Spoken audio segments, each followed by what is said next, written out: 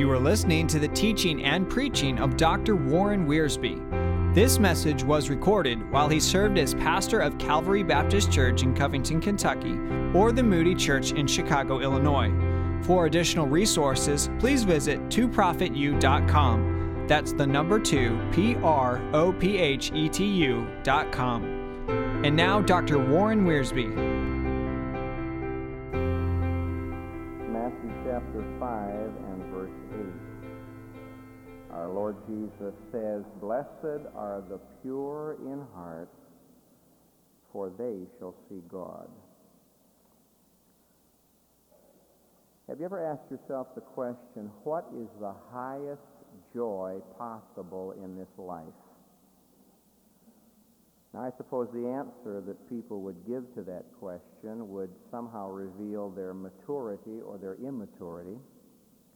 If you were to ask a little child what's the highest joy he could think of, I suppose it would be something like a new toy or the privilege of sitting up all night and watching television. An adolescent might say, well, getting free from my parents, maybe having a car and be able to do what I please. A young adult would probably say, well, I'd like to achieve the goals that I have for my life, get my education and get busy doing something that the Lord wants me to do. I suppose some married couple would say, well, it would be a great joy to see our family grow up to glorify God. And all these things are good. There's just nothing wrong with the joys of childhood or adolescence or young manhood and womanhood or family. But I really think when you get right down to it, the greatest joy possible in this life is to see God. You say, well, Pastor, I thought we were going to see God in the next life. Jesus is not talking about that. The Sermon on the Mount is not dealing with the by and by. It's dealing with the here and now. Now, there are some blessings in the Beatitudes that are reserved for heaven. Persecution, he says, will bring great reward in heaven. But our Lord is saying here, blessed are the pure in heart, for they shall see God, not only in heaven, but right here and now. The highest joy possible, then, is to see God. That's why Jesus came. He said to his disciples, have I been so long time with you, and yet you don't know me? He that has seen me has seen the Father. And that's why Jesus died. Peter says he died for us that he might bring us to God. Initially, ultimately, our Lord Jesus Christ died. The veil of the temple was rent that you and I might have the privilege of seeing God. And as you read your Bible, you find this is the great desire of the saints. Now, I may be wrong in this, and I trust no one thinks I'm critical. But I feel that the more we grow in our Christian life, the less we pray about things and the more we pray about character. In our early Christian life, we're so concerned about getting this and getting that. And there's nothing wrong with praying about things. In the Lord's Prayer, give us this day our daily bread. But I think we grow and we get more concerned about character. And you find the saints of God in the Bible praying that they might see God. Moses up on the mountaintop said, oh, show me your way. And God said, look, I'll go with you and show you the way. And then Moses prayed a little bit further and said, oh, show me your glory. And God said, now, Moses, I can't show you my face, but I will show you some of my glory. Moses prayed the right kind of a prayer. He said, I want to see God. The psalmist prayed this way. Sometimes I turn the Psalms into prayer.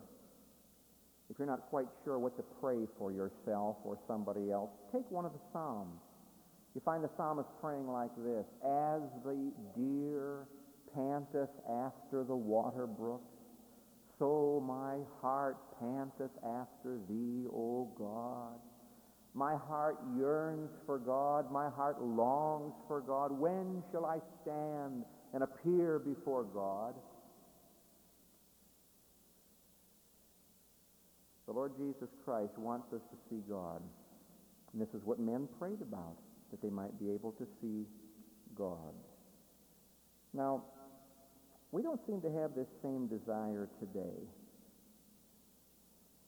I just wonder how many times you and I have, in our quiet prayer time, really prayed, oh God, I want to see you.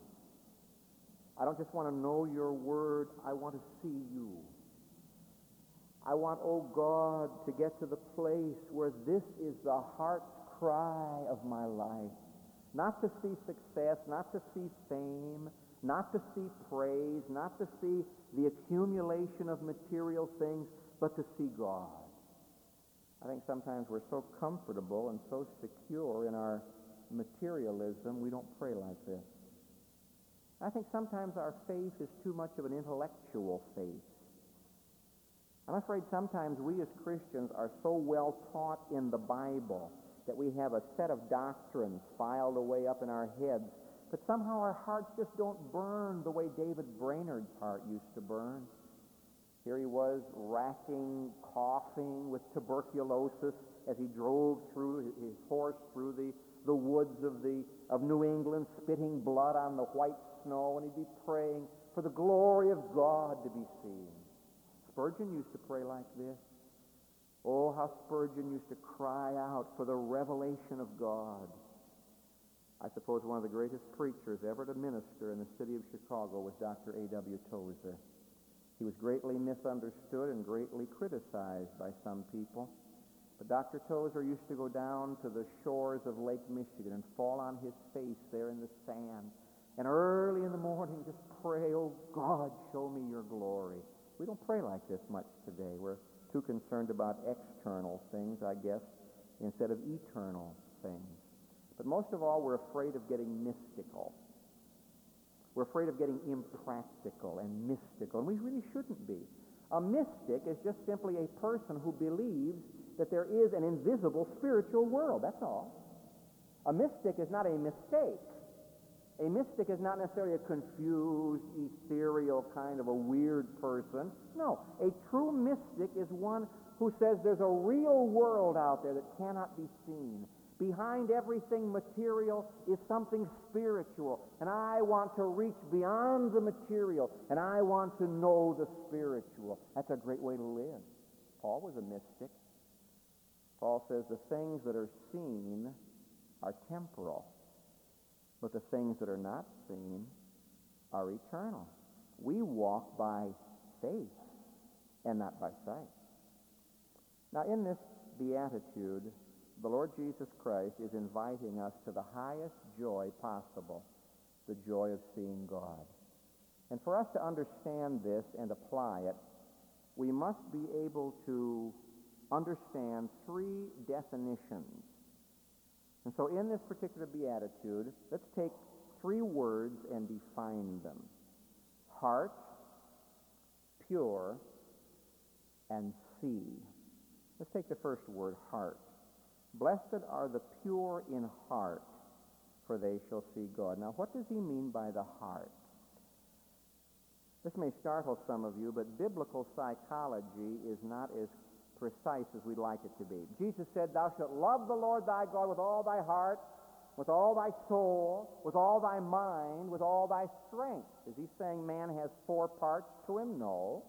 He's just saying there are various functions down inside, and all of these ought to be open to the love of God.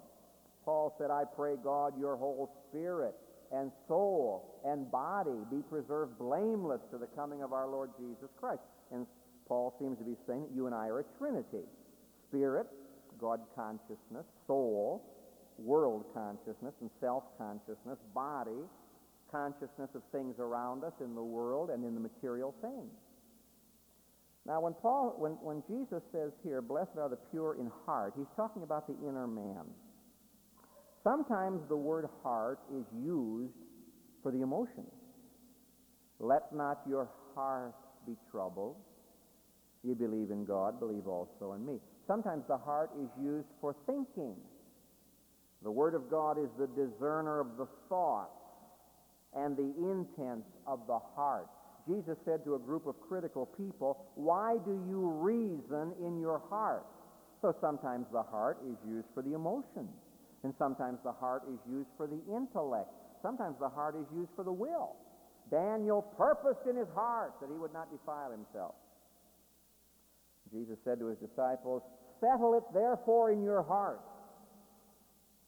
And so the heart means really the inner man, the master control.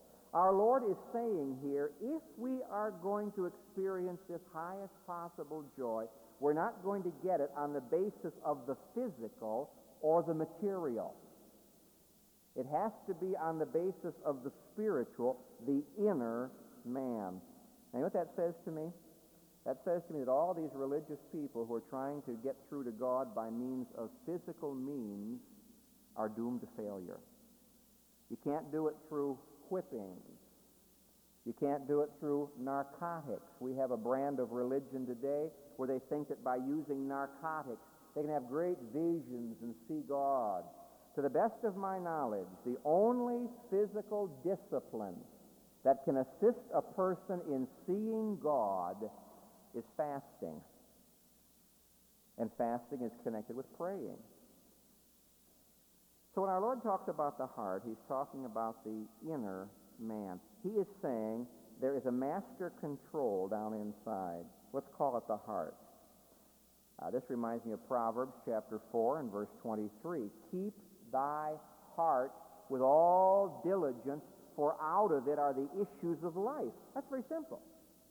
Solomon says, look, if you can control your heart, you can control your life. Keep thy heart with all diligence, for out of it are the issues of life. Now, the heart is the source of all of our trouble. You say, no, my neighbors are the source of all of my trouble. No. The heart is the source of all the trouble. You're in the Gospel of Matthew. Just turn over a few pages to Matthew chapter 12. Matthew chapter 12 and verse 33. Either make the tree good, says Jesus, and its fruit good, or else make the tree corrupt and its fruit corrupt. For the tree is known by its fruit. O generation of vipers, how can ye, being evil, speak good things? For out of the abundance of the heart the mouth speaketh. And our Lord says, look, there's a master control down inside. Your heart controls your mouth. And someone said, oh, this past week I shot off my mouth. Oh, I wish I could control my tongue. Well, the problem is not controlling our tongue, is it? The problem is controlling our heart. Because the tongue is controlled by the heart. Down in Matthew chapter 15, our Lord has something else to say about the heart.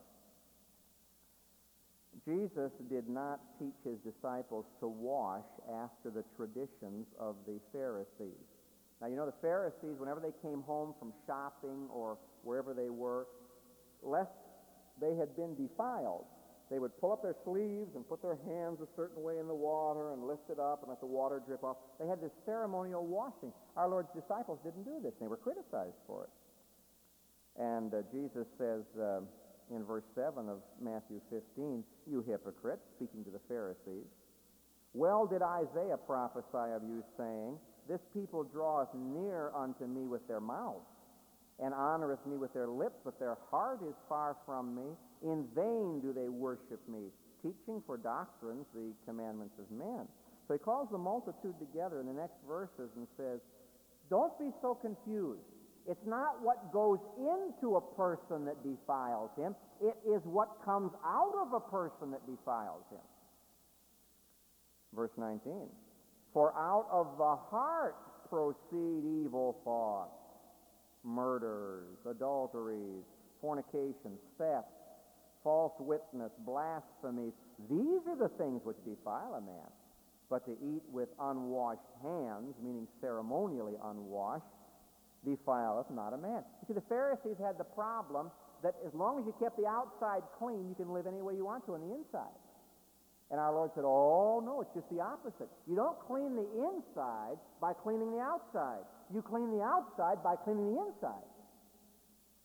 Over in Matthew 23, when our Lord just turned his guns on those Pharisees and let them have it with all the ammunition he had, he said to them, you whitewashed sepulchres, On the outside you appear beautifully white, but on the inside you're full of dead men's bones.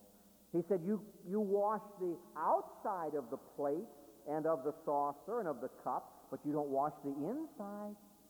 He said, you've completely reversed it. The Pharisees taught that if you're religious on the outside, that'll take care of you on the inside. Our Lord says, oh no, you start with the heart. So the heart of all of our problems is the heart. If I speak in the wrong way, it's my heart. If I live in the wrong way, it's my heart. You say, but Pastor, I was born with the wrong kind of a heart. We all were. David confessed for all of us, in sin did my mother conceive me. He didn't say conception was sin. He just said what was conceived was sin. A baby is born with a corrupt heart. And you and I have a corrupt heart. And it's only when God comes and gives to us that new heart, when we trust Jesus Christ as our Savior, and God cleanses our hearts by faith and grants to us that beautiful new nature, then we can start living a different life. I've said the source of our trouble is the heart. Now I'm going to say the source of our blessing is the heart. You say, you're contradicting yourself. Oh, no. When you receive that wonderful new nature down inside, then the heart can begin to generate not sin, but blessing. And as you read the Word of God, you find how true this is. Jeremiah said, I'm going to give them a new heart. Ezekiel repeats this. Over in Ephesians, Paul says, doing the will of God from your heart. It's a beautiful way to live.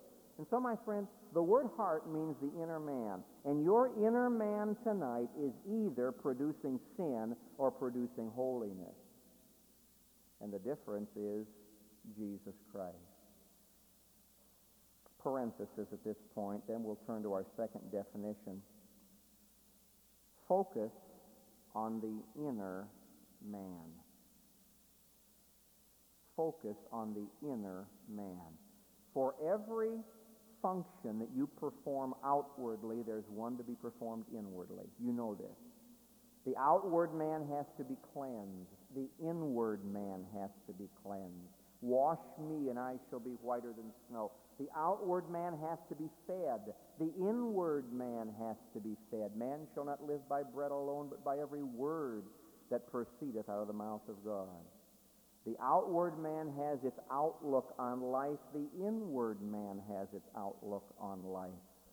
Focus on the inner man. My friend, if you and I will just cultivate the heart, everything else will take care of itself. That's the beauty and the simplicity of the Christian life. We aren't called to perform all kinds of rites and rituals. We aren't asked to indulge in all kinds of directions and disciplines.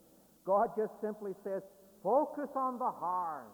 Keep thy heart with all diligence. Out of it are the issues of life. And yet most of us don't do this. We don't have time to cultivate the heart. We have time for all sorts of things. We have time to cultivate the mind, and this is good. We have time to cultivate the body and exercise, and there's nothing wrong with this. We have time to learn new skills in tennis and golf. Nothing wrong with that. But the priority ought to be given to the cultivation of the heart, the inner being. Now let's take the second definition, the word pure. Blessed are the pure in heart, for they shall see God. What does he mean by pure? This word pure really is the foundation for a word we use every day, cathartic. You know what a cathartic is? Everybody knows what a cathartic is. That's something the doctor gives you to clean you out. That's the word that's used here. It's the Greek word that means to be cleaned. The word has two sides to it, two aspects to it. It means, first of all, to be cleansed, to be washed, like clean clothes.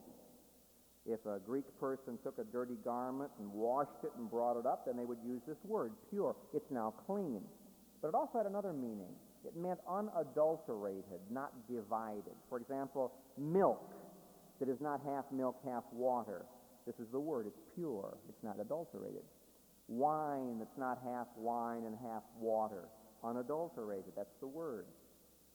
It's used of seed with the chaff taken out. Someone's going to sell you some grain. It's half grain, half chaff. Can't use this word. When the chaff is taken away, then you've got it.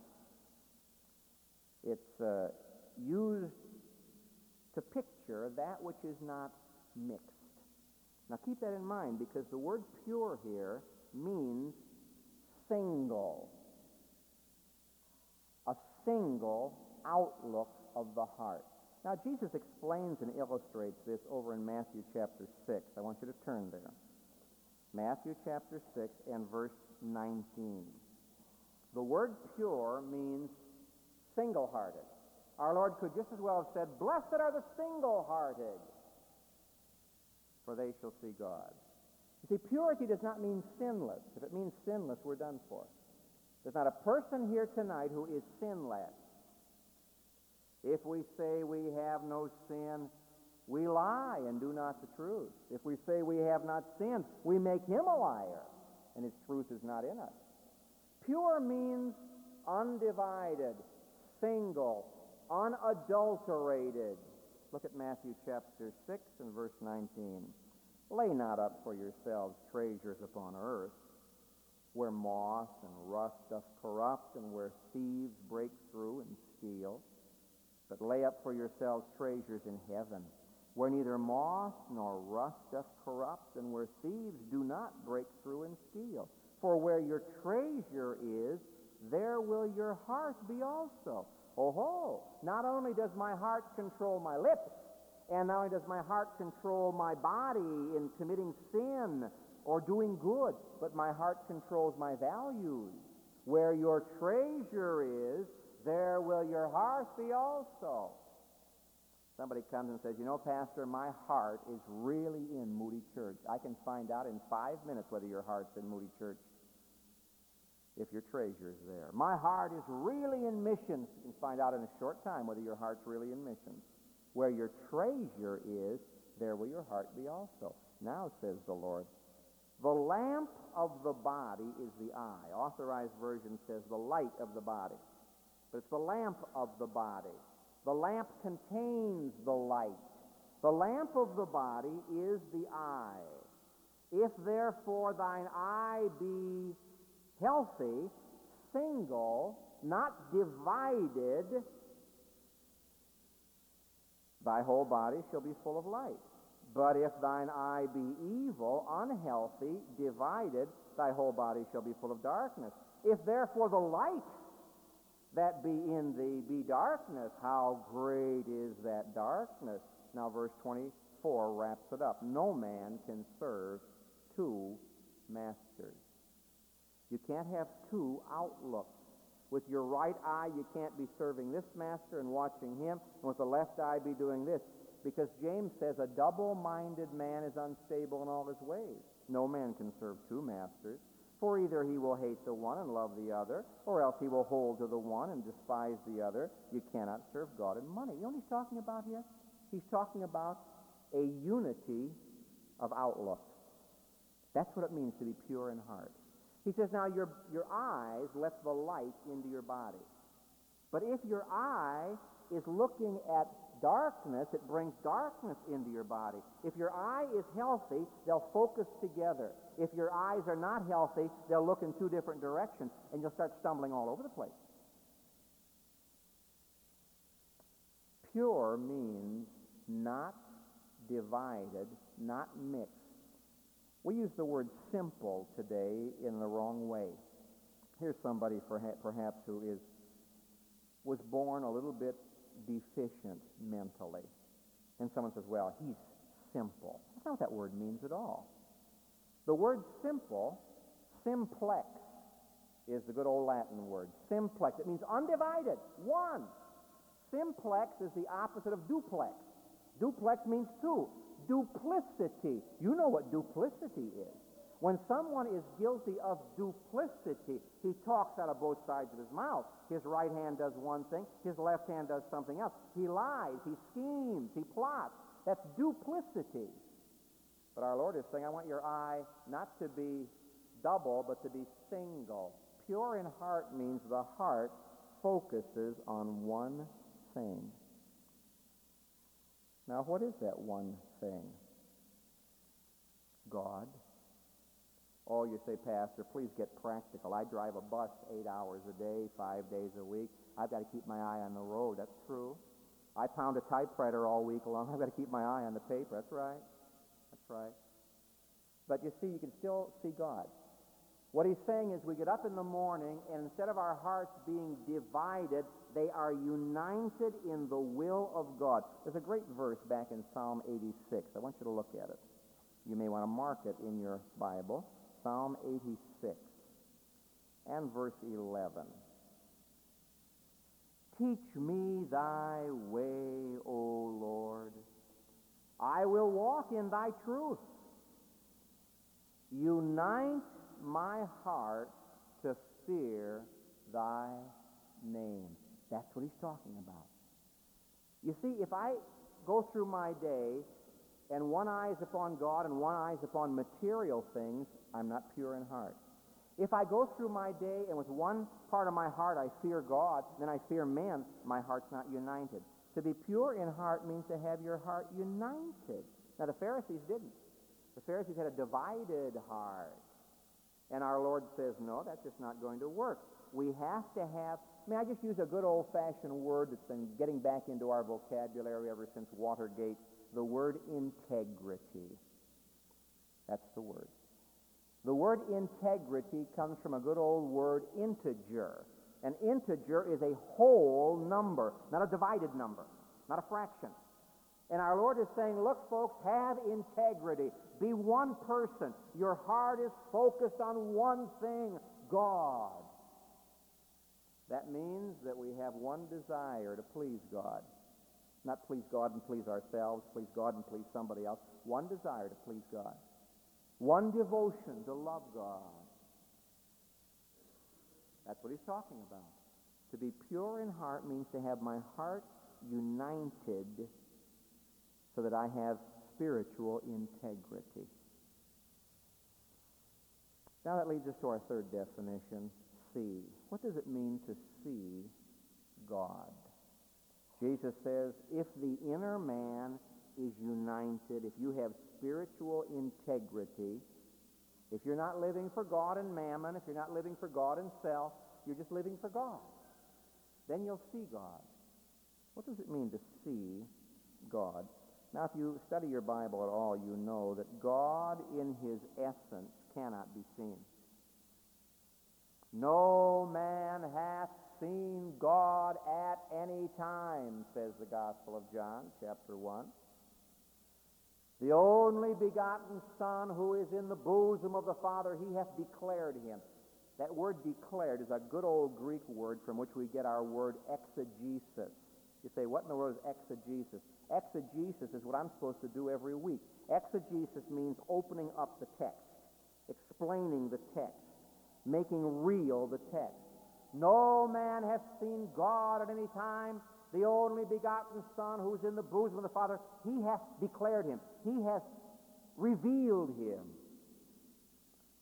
Paul wrote to Timothy and said that God dwells in light which no man can comprehend or see. So God in his essence cannot be seen today by any man. In fact, throughout all eternity, the very essence of God will be revealed by Jesus Christ. God said to Moses, no, you can't see me in my essence, but I will reveal a part of my glory. The backside of my glory I'll reveal to you. How then do we see God? To see God means that in every area of life, God is there and we recognize him. That's what it means. Illustration, weak, but it may help us. A loved one passes away. And there's a funeral service, and friends pay their respects, and they pray, and they show love. And maybe 2 weeks later, you stop to visit the widow or the widower, and you say, well, how are things going? And she says, you know, every place I look, I see my husband. That's what he's talking about. You say, well, he's not there. No, of course he's not there. He's home with the Lord. But every place I look, I see my husband. I remember when my brothers left for the Marine Corps and they were sent over to China. And a week or so later, their clothes came back. I can still remember my mother going down to the basement with those clothes. I'm sure she spent an hour down there weeping over them before she did anything with them. But she kept saying, every place I look, I see the kids. And parents are this way. Even when you ship the kids off to camp, just 2 weeks. Every place you look, you see the kids. That's what he's talking about. To see God means that the whole world changes. Oh, it's the same as far as the external is concerned. But behind that external, you see God. And it's the most wonderful experience. You see God, for example, in the creation that he made. Jesus did. Jesus said, "Look, see that flower down there? When I look at that flower, I think of my Father. Solomon in all his glory is not arrayed like that flower. And my Father did that. You see that bird falling down there, dying? My Father knows all about that." Jesus couldn't look at a flower or a bird without seeing God. I like to read the Psalms, especially when they talk about God in nature. Oh, it's magnificent. The psalmist describes a storm coming. He said, "You shook the mountains, and your lightnings lightened up the world." It wasn't electricity up there and air changing its pressure. No. Oh, he didn't know the scientific explanation for lightning and thunder. Didn't make any difference if he did know it. It was God who was doing it. That's a beautiful thing, to see God in creation. I think, too, we see God in circumstances. You know, too often, and I'm guilty of this, when things aren't going the way they ought to go, we complain. And yet Paul said, you know, folks, all things are working together for good. When Paul got into a storm, God was there. He saw God in circumstances. When Paul was thrown into jail, they put chains on him. Oh, these weren't the chains of Caesar. Paul, a prisoner of Jesus Christ. Whenever Paul went through some difficulty, it wasn't Paul being abandoned. It was God being there. We see God in circumstances. But you see, if you have a double mind and a double heart, you won't see God in circumstances. It's something like this. God puts a window in front of us. And if all we think about is ourselves, that window becomes a mirror, and all we see is ourselves. And if all you see is yourself, you'll be miserable. But if we want God to be first in our life, then that window opens up, and through that window we see God. We see God in creation. We see God in circumstances. We see God in the Word. My friend, if you can read the Word of God and not see God, there's something wrong.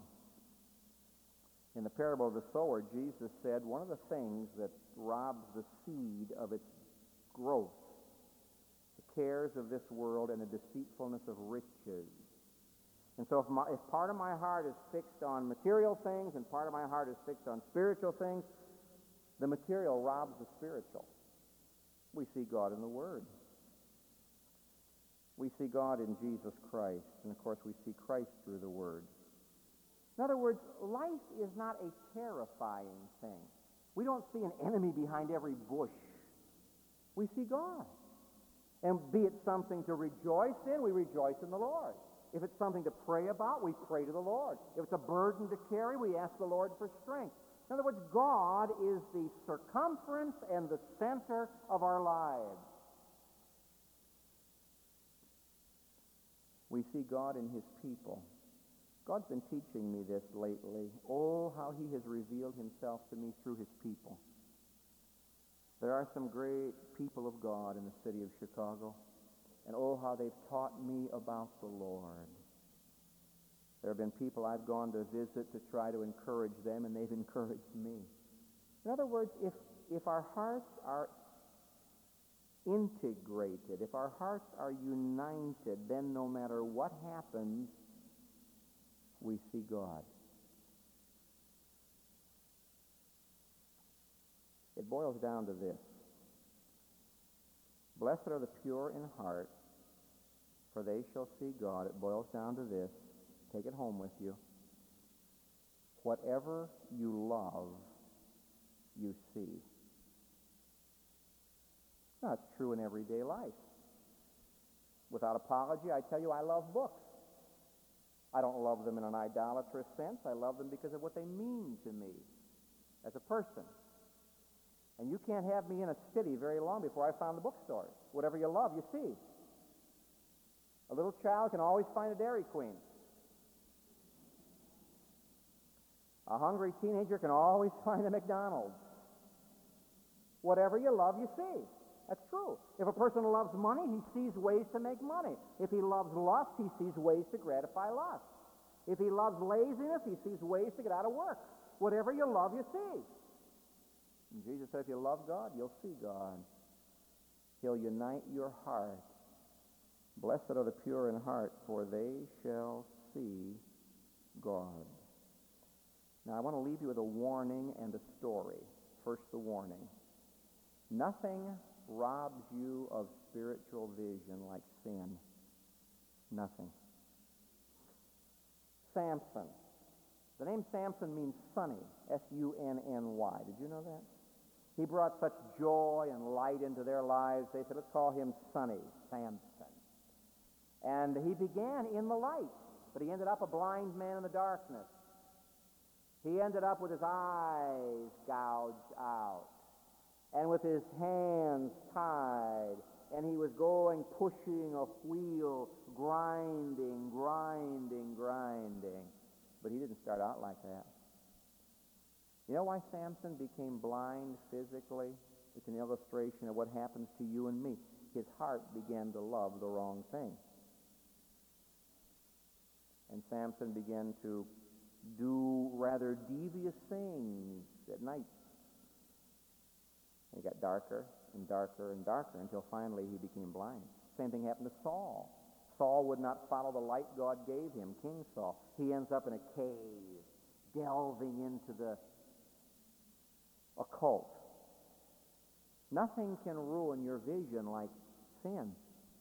And when a person is allowing some little sin to grow in his life, it ruins his vision. You can't see. But nothing can make our vision better like prayer and the Word of God and worship and meditation and cultivating your heart. Now, nobody knows about this. Nobody sees it. I've told you many times, the most important part of our life is the part only God sees. If you and I take time to cultivate, take time to be holy, our eyes will start to get clearer. Now, physically, as we get older, our eyes need help. Our glasses need changing. We have to move into bifocals and then trifocals. And we feel it. Physically, there is a degeneration, a deterioration. But spiritually, that should not be so. Spiritually, our eyes should get clearer and brighter and be able to see more and see farther if we're growing in the things of the Lord. Now for the story. This story has been told about Whistler, the great painter. It's been told about a half a dozen different painters. The one I think it really happened to was Turner. And he had an exhibition of his paintings, and he had a beautiful way of expressing sunsets. And a lady was standing looking at his painting, and she said, Mr. Turner, I've never seen a sunset like that. And his reply was, don't you wish you could? Some carnal, worldly-minded Christian says, well, I never saw... Don't you wish you could see? You ever notice that when Jesus looked at people, he didn't see what other people saw? The Pharisees looked at somebody, a publican, a sinner. Jesus said, oh, no, he's a lost sheep. He's a lost coin. He's a runaway son. Don't be so hard on him. He just needs to come home. He needs to be found. When Jesus looked at people, he didn't see what other people saw. What do you see when you look at people? Blessed are the pure in heart. They shall see God. What do you see when you look at circumstances, problems? Blessed are the pure in heart. They shall see God. In other words, we just go through life all day long seeing God. And you know, when you see God, it just does something in your heart. Oh, we don't see him in his essence, but we see him in his truth and in his glory. And life is not dull and uninteresting. You never know where God's going to show up. It's a beautiful experience. Keep thy heart with all diligence. Out of it are the issues of life. Blessed are the pure in heart, for they shall see God. Father, forgive us for divided hearts. Forgive us for not cultivating the inner man. Cleanse our hearts. Search us, O God. Know our hearts. Try us. Know our thoughts. See if there be some wicked way in us, and lead us in the way everlasting. We would, O God, unite our hearts to fear your name. Grant to us that spiritual integrity. O deliver us from duplicity, from being double-minded and double-tongued. May our motives be one, and our goals be one. May our vision be one. May we live, O God, for your glory. I pray for any here without Jesus Christ. It's so wonderful to see God here and now. How much more wonderful it will be when we come to see Jesus Christ in all of his glory and share that glory. Oh God, how terrible it's going to be for sinners to go out into darkness where they'll never see God. Lord, seek the hearts tonight, and may there be those who will trust the Savior. May there be those Christians who will get back to the cultivating of the inner man. For Jesus' sake we pray. Amen.